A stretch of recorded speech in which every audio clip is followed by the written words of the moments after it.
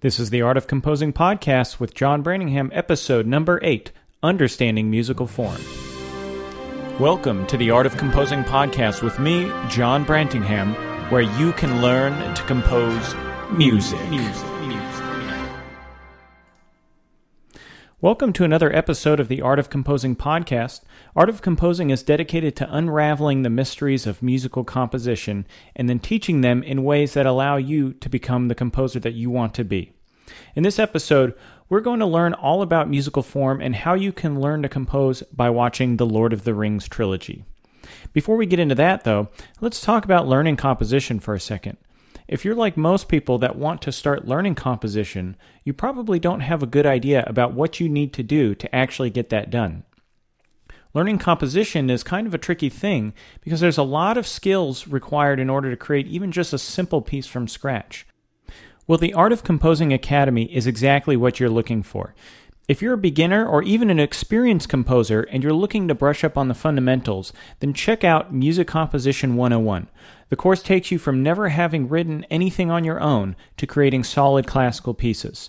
You can check it out at academy.artofcomposing.com. That's academy.artofcomposing.com. So let's get on with the featured content. Musical form has always been an interesting subject to me. On the surface, form seems like it's a roadmap that you as a composer can follow to create pieces that sound a specific way. And this is true on the surface. But as you start to peel away these surface elements, you'll find that studying form is much deeper. And that's what we're going to talk about in this episode. Now, I like to always start things off with a definition, and this is my personal definition, which I've created over studying form for the last few years. Musical form is an emergent feature of music that happens over time when you combine the separate elements of melody, harmony, rhythm, tempo, and texture. So let's take a minute to break this down and pull out some important points. That way I know we're on solid ground as I start to explain the different kinds of musical form. Now first, musical form is an emergent feature of music that happens over time. Part of the mystery of musical form is why it creates certain feelings in people, and in particular, feelings of time or temporality. If you think about a piece of music that's done well, there is usually some point in music where you identify a beginning, a feeling that the music is just starting and that there's more to come. Now, there are certain features in music that lead you to this conclusion. What's cool is that if you were to listen to a piece of music that follows the traditional expectations of form, and you started that piece in the middle, there would be features that make it sound like the middle and not just a different beginning. Let's listen to an example.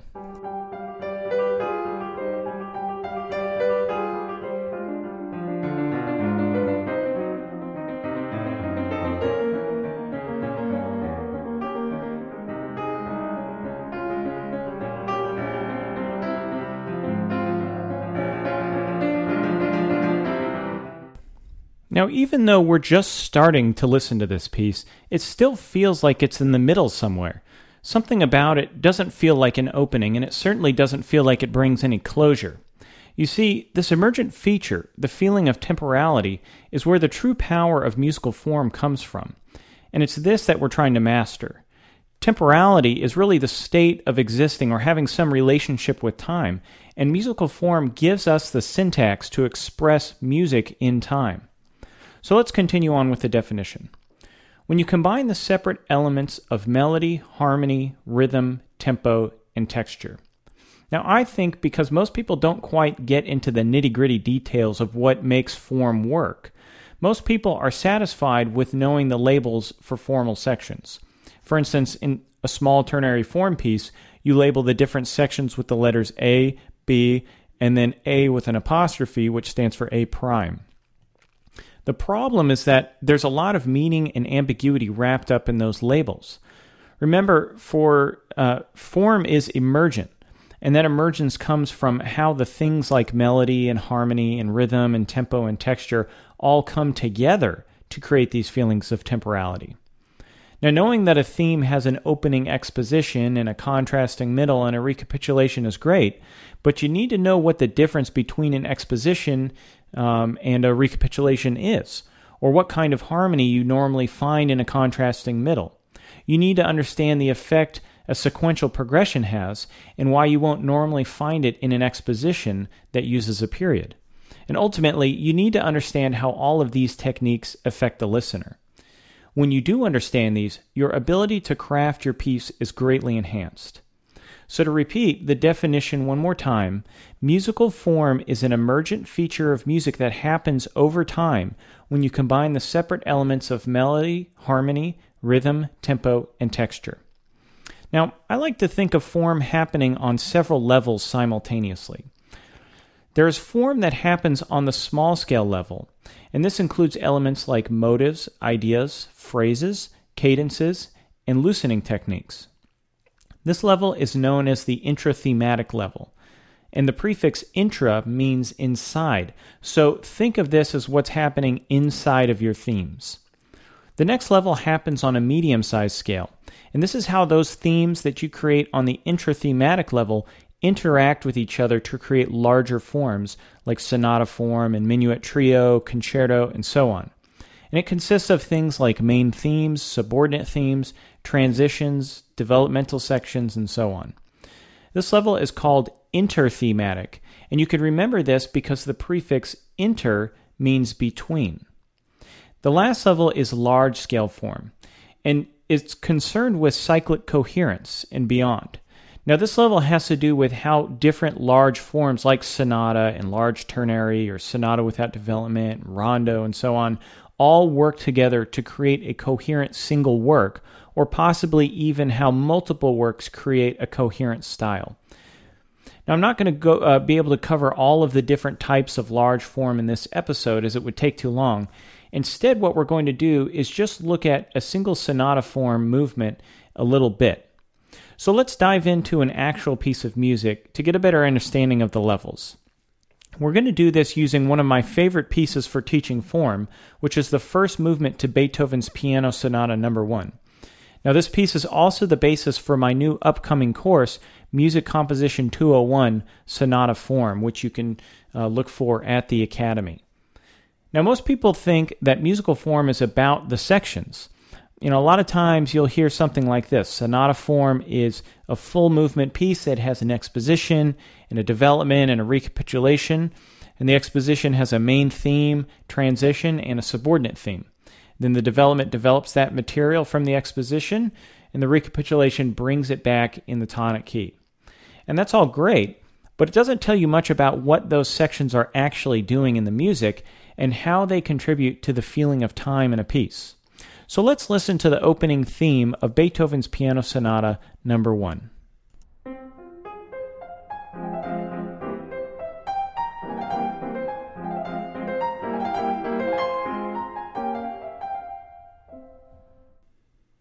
This theme is very famous and is used in all sorts of textbooks as the quintessential classical sentence.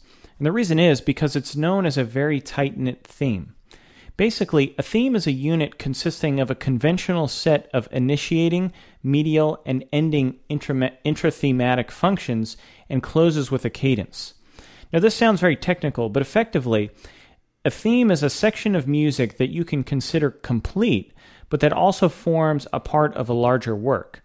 Now, a theme is built off a standard set of expected features that create the sense of beginning, middle, and end, and a theme ends with a cadence in order to confirm the key. Now, when I say tight-knit theme, tight-knit basically means a conventional theme, kind of like a textbook version. This doesn't mean that there isn't a lot of thought and depth that go into the tight-knit themes. There is, but they're accomplishing something specific. A theme like this is basically setting the course for the rest of the movement. Beethoven starts with this opening idea. This is a very memorable idea and a very strong idea, and it's one of the reasons why the main theme has the feeling of a beginning. Compare that with the example we heard earlier, which was much looser and unconventional.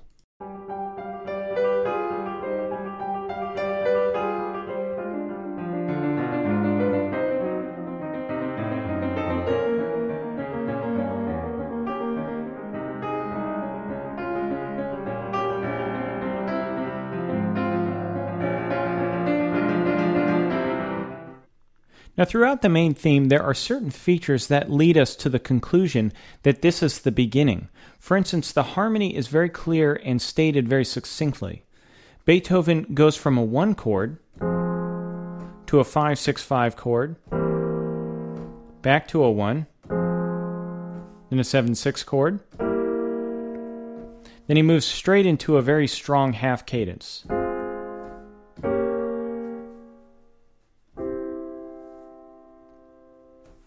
And this accomplishes several things. First, there's no doubt what key we are in. We are in F minor, and you can tell this because he's firmly establishing the key through the back and forth between the tonic and the dominant, and then confirms it with this half cadence. Next, he also establishes the characteristic thematic idea for the entire movement, which is the rising F minor triad, which is also known as a Mannheim rocket. The basic idea is heard in many different ways throughout the movement, including a major version. There are several minor versions, including F minor. And he also does it in C minor. And then one last one, he actually inverts it for the subordinate theme.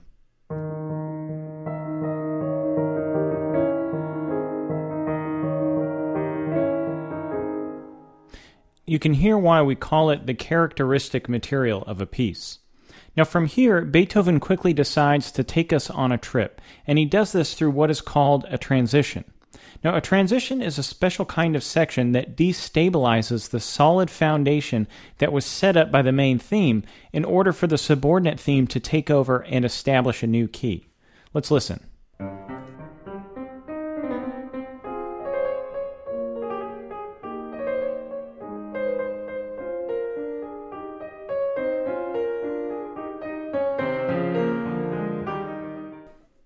You can hear in this example that Beethoven is taking his original idea, called the basic idea, and then changing it just a little. He then leads into a section where he has sequential harmony. Now, I haven't talked much about harmony at this point, and that's basically because harmony is a very deep subject, and that will really require an episode of its own. But we need to have a shared language to discuss this, so I will give you a real quick overview. In a piece of music like this, you have what's called the home key, where you basically begin the piece. In this case, Beethoven has written it in F minor. And we already talked about how Beethoven firmly establishes and then confirms this key in the main theme.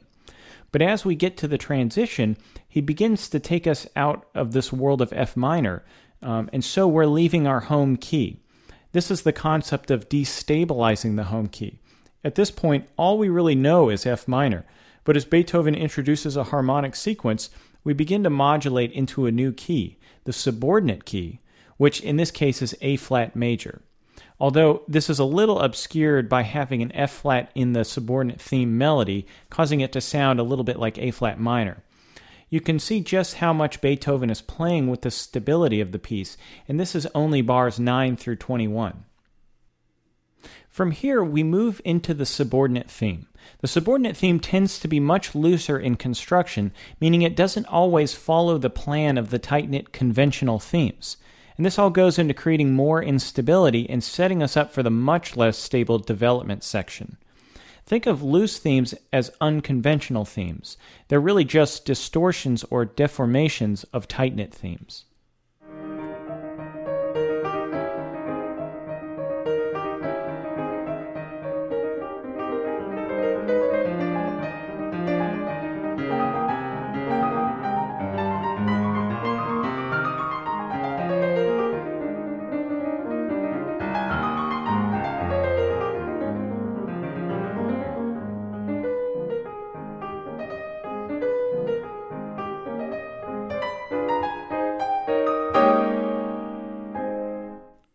Now at this point, generally, you would repeat the exposition, which Beethoven does, but for time's sake, we'll just keep on moving. And that will bring us into the development section. But before we get there, I'm going to use another analogy, and if you're a Lord of the Rings fan, then I think you're going to like it. If you're not a Lord of the Rings fan, hopefully you'll know enough about the story that this still kind of makes sense. I like to think of the main theme as kind of like being in the Shire. You're feeling good about sitting in a field of clovers and everything is as it should be. That is, until Gandalf shows up. He's kind of like the transition. He sets things in motion that basically are going to be upsetting in the future, but you don't really know that yet. He tells you that you're responsible for some ring, but at this point, he's only asking you to go to Bree, so what could be the harm?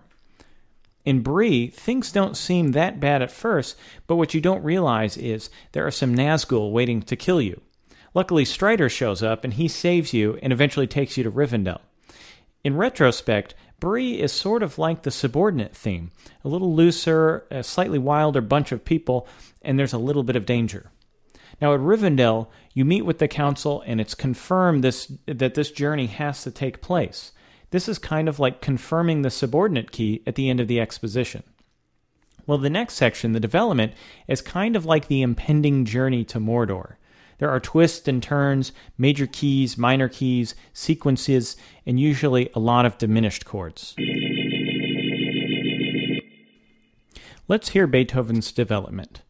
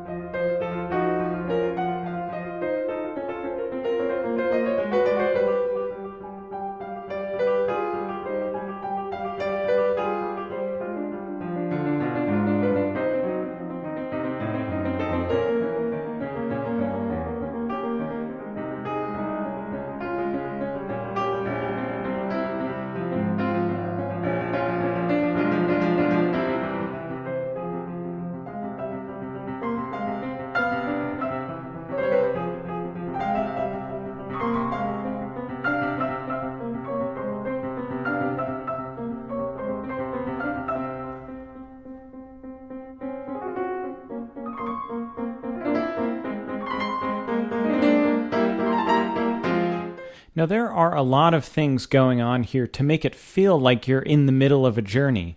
And this is only an introduction, not a course, so I can't cover them all. But there are things like lots of modulations to other key areas called development keys, and lots of sequences, bringing back ideas from the main and subordinate themes but not resolving them, more surface rhythm and increased rates of harmonic change.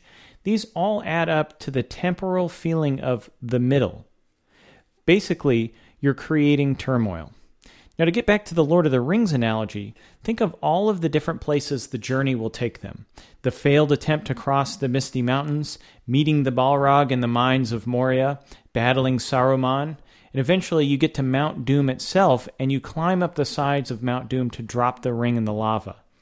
Now, it's not a great place to be. It's all this turmoil that will propel you through to the next section, which is called the recapitulation. And the recapitulation is the place where you resolve the open ends left by the exposition and development. You generally restate the main theme, and also very important, you bring back the subordinate theme in the home key. This helps to give you closure and firmly establish the piece of the piece in the original home key.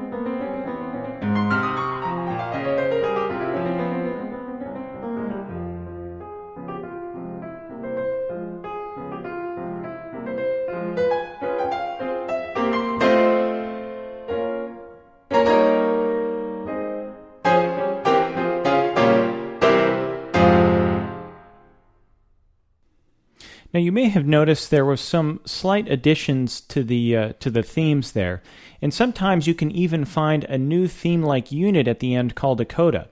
But overall, the exposition and the recapitulation are generally the same. Now, to round out our Lord of the Rings analogy, you get to Gondor and the battle is over, and now you can return to the Shire in peace. Sure, Sauron and Wormwood have taken over the Shire, and you have to lead a small revolt of hobbits to take it back, but that's nothing you can't handle. I mean, you just climbed Mount Doom and defeated Sauron. Now, by the end, everything is hunky-dory. Obviously, there is a lot more going on under the surface, and unfortunately, that can't really be covered in a podcast episode. For instance, how is Beethoven using his melody and accompaniment to create these feelings of time? Or where does he thin out the texture and where does he thicken it up? What kinds of sequences does he use the most, and where are they used? All of these take a lot of time and study to be able to use in your own composition, but what they are doing is just as important as knowing how to do them. And you may learn the techniques, but you need to be able to apply them. Once you can, then you get to the best part of musical form, the ability to distort the techniques. You see, the true power of form is that it has so many elements that come together to create it. And that's why it can work with any style or genre or any kind of instrumentation you can throw at it. And it will allow you to play with the notions of time and how your listeners perceive your music. So let's go over what we learned in this episode. Musical form is an emergent feature of music that happens over time when you combine the separate elements of melody, harmony, rhythm, tempo, and texture. Because form emerges through all of these separate elements working together, you are able to play with the notions of time by modifying them and distorting them. A great way to learn these techniques is to study classical form, and in particular, the sonata form. A sonata form movement is made up of an exposition, which establishes the characteristic melodic motivic material and the home key in the main theme, and then begins a journey of destabilizing this through the transition, the subordinate theme, and the development. In the recapitulation, we bring back the main theme and the subordinate theme, but this time, all of it in the home key.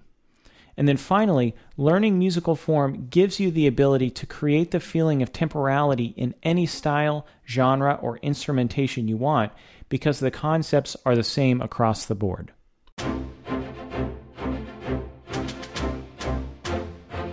Thanks again for listening to the Art of Composing podcast.